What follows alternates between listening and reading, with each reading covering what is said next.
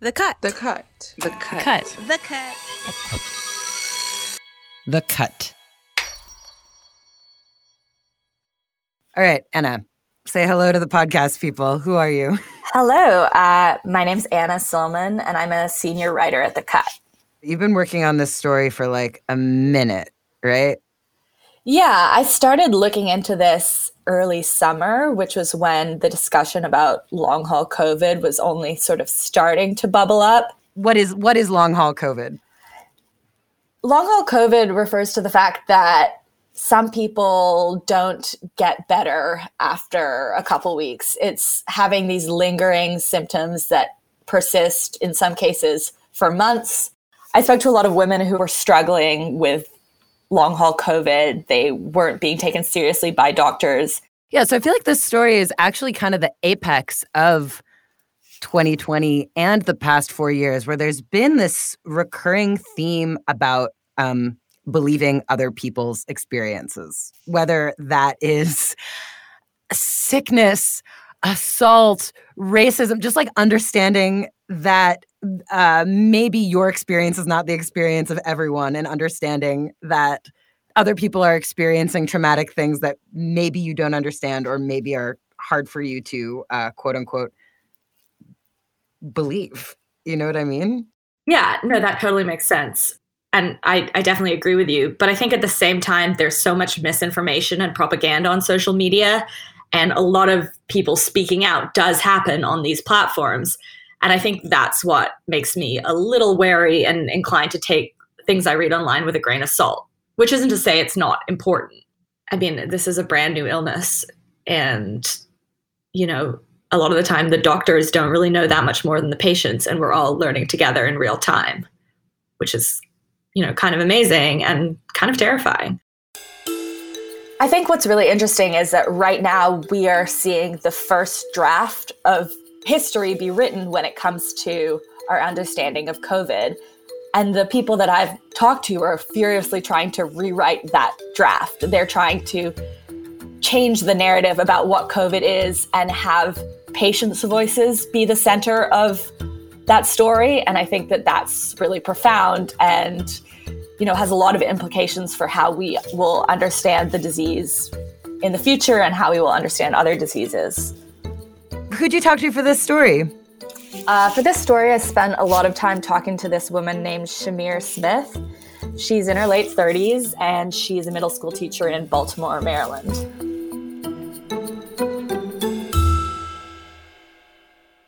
I missed the kids, like, terribly, and they missed me. It was March, and Chimere's school had been shut down for 2 weeks.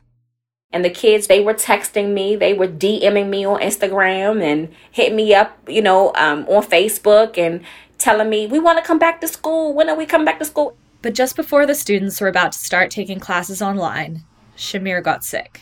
I just remember being so fatigued that entire day. I could not stay awake. Every chance I got, I was sleeping on the couch or in the bed, on the floor. I just was so tired. She was worried it might be COVID, so she went to see her primary care doctor. He told her she had a sinus infection and gave her some Flonase. But by day 2, Chimere was pretty sure it wasn't just a sinus infection. I went to the hospital. That was my first hospital visit. But doctors there wouldn't give her a COVID test. Because at that time in Maryland, they were not testing anybody unless you had a cough, a shortness of breath, or a fever. And because my symptoms were not as prominent then, I could not get anybody to give me a test. So the doctors sent her home and told her to quarantine, just in case, and that if it was COVID, she should start to feel better in about a week and recover in 2 weeks. So the next week, Chimere had a Zoom meeting with her coworkers to get ready for online teaching. But she still felt really sick. And on top of all the physical stuff, her brain felt like it was broken. I think I probably could get through probably about 20 minutes of the Zoom meeting. And I couldn't concentrate on what was being said. And I could not focus. I couldn't think.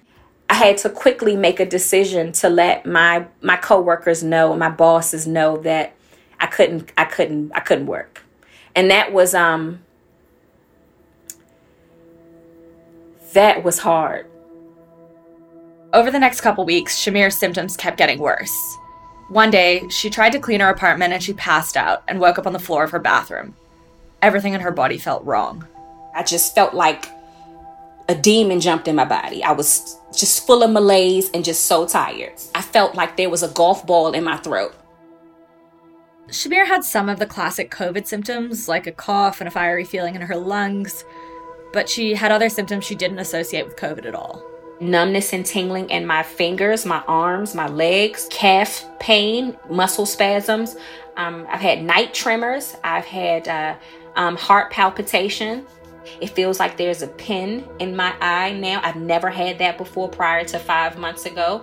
I had an advanced cataract in this left eye. I can't see out of it. I can honestly tell you, I can't believe I'm still living because I was so sick the first month that I thought I was going to die. Since March, Chimere says she's been to the hospital over 10 times. The doctors did eventually start giving her COVID tests just to be safe, but they kept coming back negative. And the doctors kept saying it must be something else.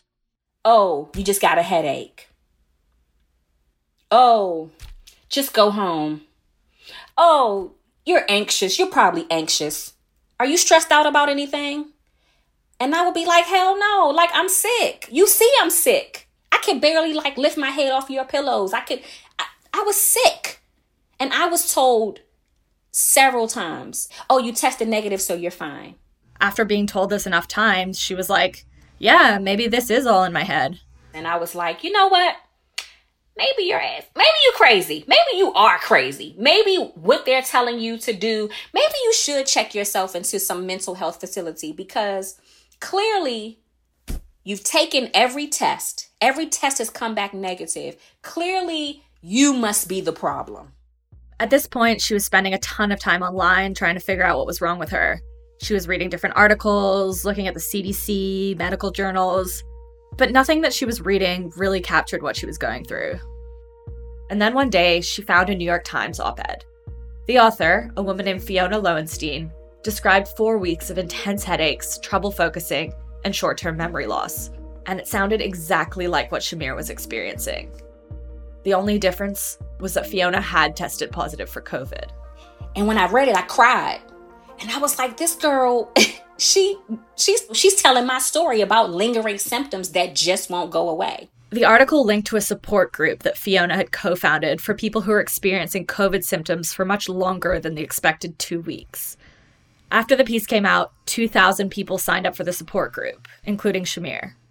And it has been the most therapeutic, cathartic, loving, kind place to share many of my experiences with this virus.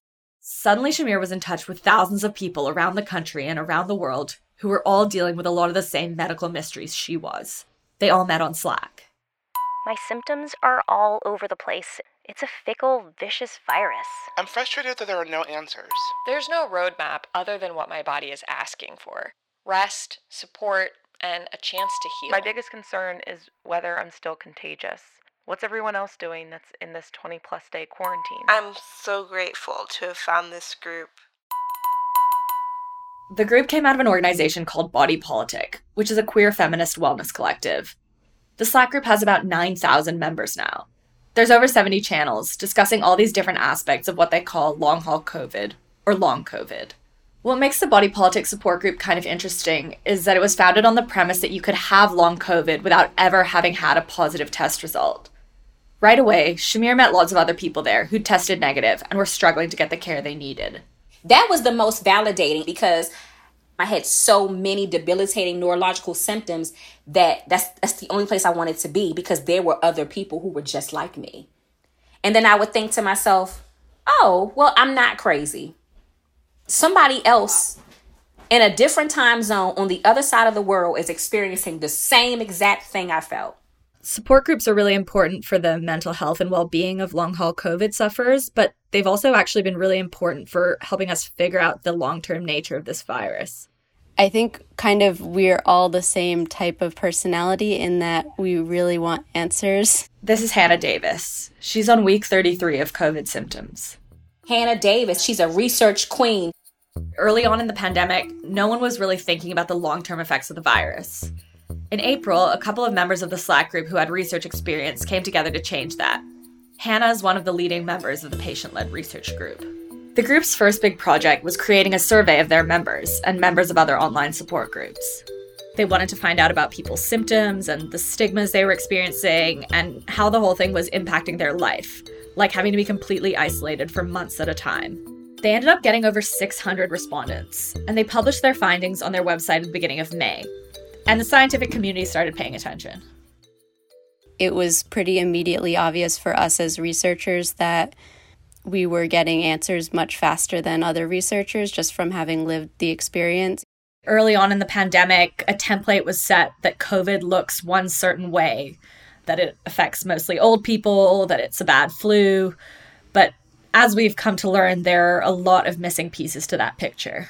A lot of studies have been done only on hospitalized patients, and the demographics are incredibly different from what we found with long haulers. Like, we're actually pretty young. The average age of our survey was between 30 to 49, where over 10% was less than 30, where the hospitalized patients are older, they're male, where ours skewed to female slightly. From the survey, they came up with a long list of commonly reported symptoms. These symptoms went way beyond what was listed on the CDC's website.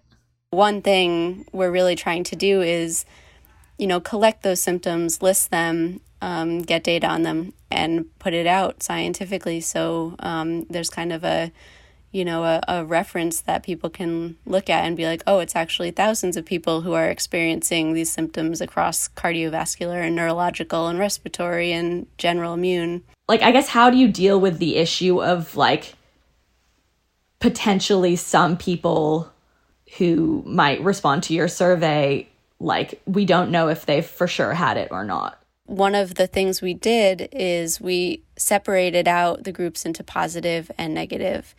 And we looked at 62 symptoms, and across 60, they were statistically significant the same between the positive and negative group. And that, to me, really implies that we're dealing with the same thing. The main difference we found was that the positive group was tested earlier and the negative group was tested later. I think that testing is almost valueless. I really think we need to be diagnosing on symptoms. I really think clinical diagnoses are vital. It's not just the patients who feel this way. There are also doctors who argue for the importance of looking at symptoms over test results. COVID is complicated.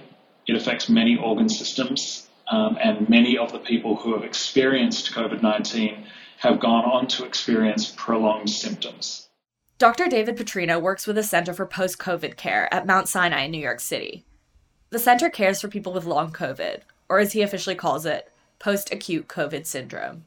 I think first and foremost, and a message that we need to get out strongly, is a large proportion of individuals presenting with post-acute COVID syndrome do not have positive PCR tests, which is the nasal swab test, and do not have positive antibody tests. They either have negative or unknown statuses in this front.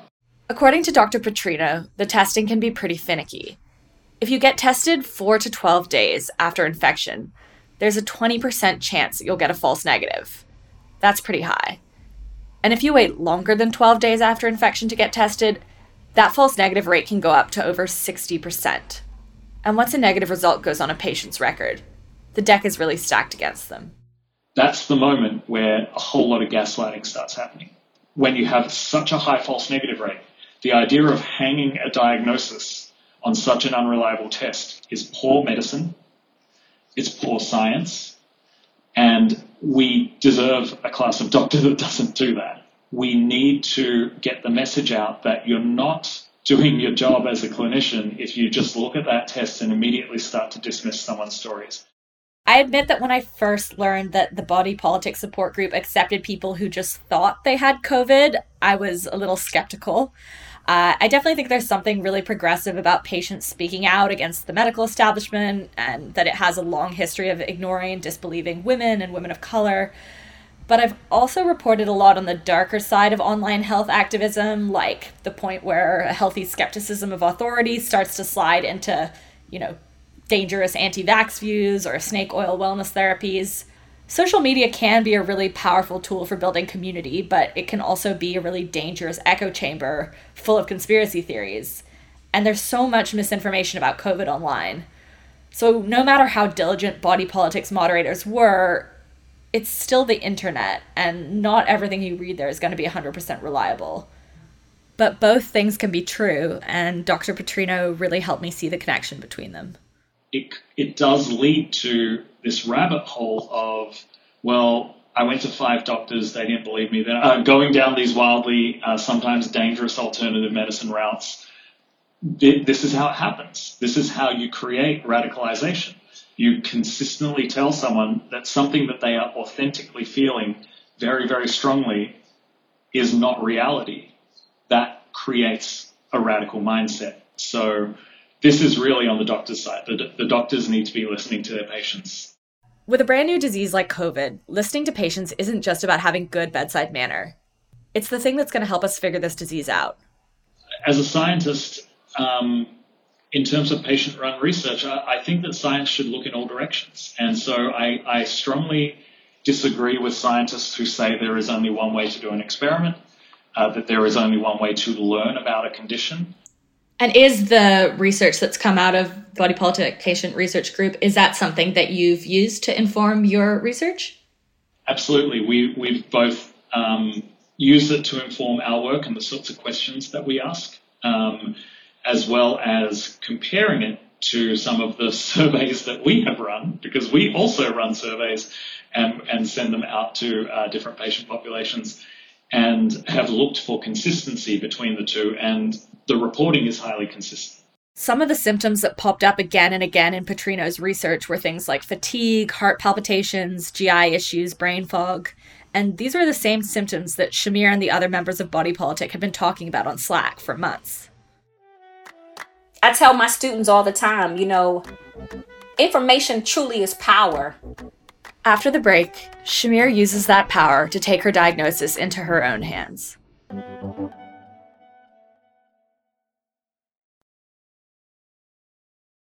It was July, and Chimere was back in the hospital again. I felt like somebody had taken a lighter and had started in the back of my neck and had taken the lighter and had kind of circled it all around my head and at the top of my scalp here. I felt like my whole head ended up being on fire. What's different about this hospital visit is that by now, Chimere had spent hours talking to fellow long haulers about their neurological issues. She was pretty sure that these were COVID symptoms, and she tried to tell the hospital staff what she'd learned. I was like, hey, did you know that COVID affects people in the brain? And he was like, well, I've been treating people with COVID for the past couple of months, but I've never treated anybody that had neurological symptoms. I said, well, hey, meet me. And he was like, well, you tested negative for the virus. And I said, well, you do know about false negative tests, right? The doctor told me I was aggressive because I was challenging his knowledge of research on COVID and how COVID affects people neurologically. While she was in hospital, she reached out to her primary care doctor to tell him what was going on, hoping that a clinician that knew her would be more sympathetic. I was looking for him to say, okay, wow, what's the problem? What could it be? And I still didn't get from him what I was looking for. I had gotten tired of feeling very gaslit and dismissed by doctors. I was tired, but I couldn't take it anymore. Chimere felt like she was out of options. So she decided to write a review of her experience with her primary care doctor. This is what she wrote. I came to him because I had grown tired of being gaslit by medical professionals about ongoing COVID symptoms, and he did what others have done, didn't take my symptoms seriously. Sadly, many people are suffering from this virus who do not test positive for antibodies or any PCR tests. This doctor's lack of care and professionalism aid in the confusion surrounding the treatment of this virus. While I didn't expect him to know everything, I did expect more compassion and to be believed. From him, I received neither. I will not be returning to his practice, and I hope that he treats future COVID patients better than he did me. And most of the time you sort of send these reviews out into the void, and Chimere was just pushing out a message in a bottle in the hopes that it might help someone else. But then, a few weeks later, her primary care doctor reached out to her. He'd read her review. He said, well, hey, Miss Smith, I would love to see you in the office. I'd like to follow up with you. And I told him, I said, you know what? I would love to follow up with you. I said, but here's the caveat. I need to be talking to a doctor who understands and has treated COVID patients before, who understands that everything cannot be determined by a test, because this virus is so novel and so new that pretty much a lot of things that we're trying to test are not showing up.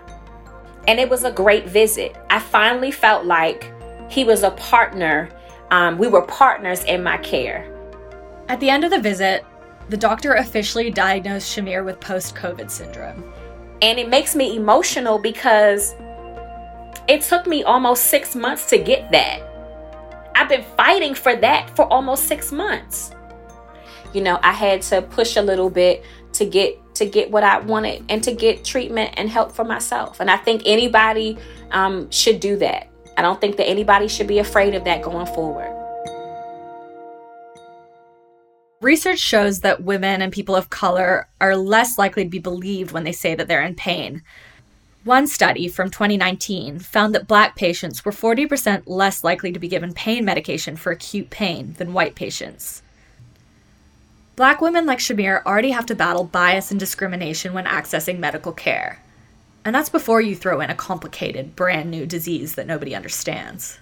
There has to be a better way that we get information out to people of color about this virus. And I'm afraid about the history books and what the history books will say about this virus. It's not just doctors who rely on positive tests and hard data to tell them what to think. Human beings generally don't like ambiguity. We look for clear definitions and black and white answers. We don't like symptoms we can't categorize or syndromes we can't name. But with COVID, there's still so much we don't understand and so many things we can't solve. Again, the theme has to be listen to people's lived experience, be patient-centric, be symptom-centric. It's been almost 9 months since Chimere got sick. Recently, she had surgery to fix her vision, but she still suffers from brain fog, muscle weakness, and memory issues. She still hasn't been able to go back to work. I thought I had broken my heart the first time on the 30th of March. But then I ended up breaking my heart again when I had to tell them, hey, I got to take more time off. And I recently broke my heart again when I had to say that I couldn't start my 6th year with them. Recently, she filed for short-term disability.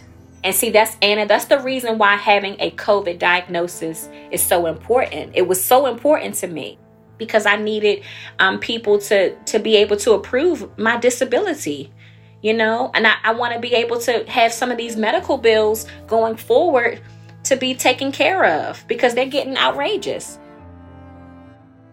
Even though she's not back in the classroom with her students, she's still teaching, just kind of in a different way.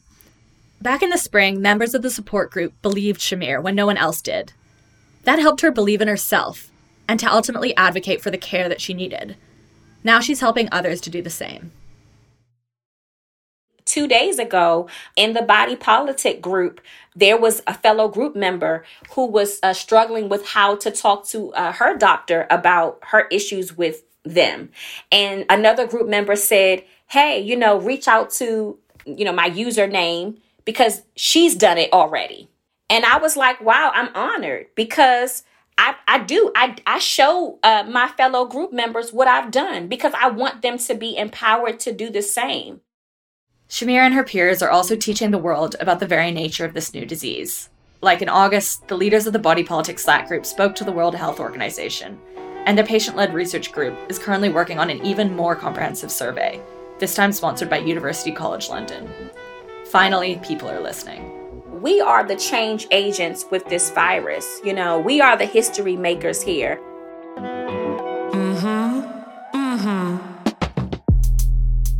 This episode was reported by Anna Silman. Production by Allison Behringer. Our lead producer is B.A. Parker. Fact-checking by Catherine Barner. Voice acting talent from Vivian Leigh, Cher Vincent, Olakemi Aladesui, Abigail Keel, and our own Allison Behringer. Mixed and scored by Brandon McFarland, who also made our theme music. Special thanks to Karine Zakadinas, Sangeeta Singh Kurtz, Fiona Lowenstein, and Athena Akrami. Stella Bugbee and Nishat Kurwa are the executive producers. The Cut is made possible by the team at New York Magazine. Subscribe today to support their work at thecut.com/subscribe. I'm Avery Trufelman. Thanks for listening. Mm-hmm.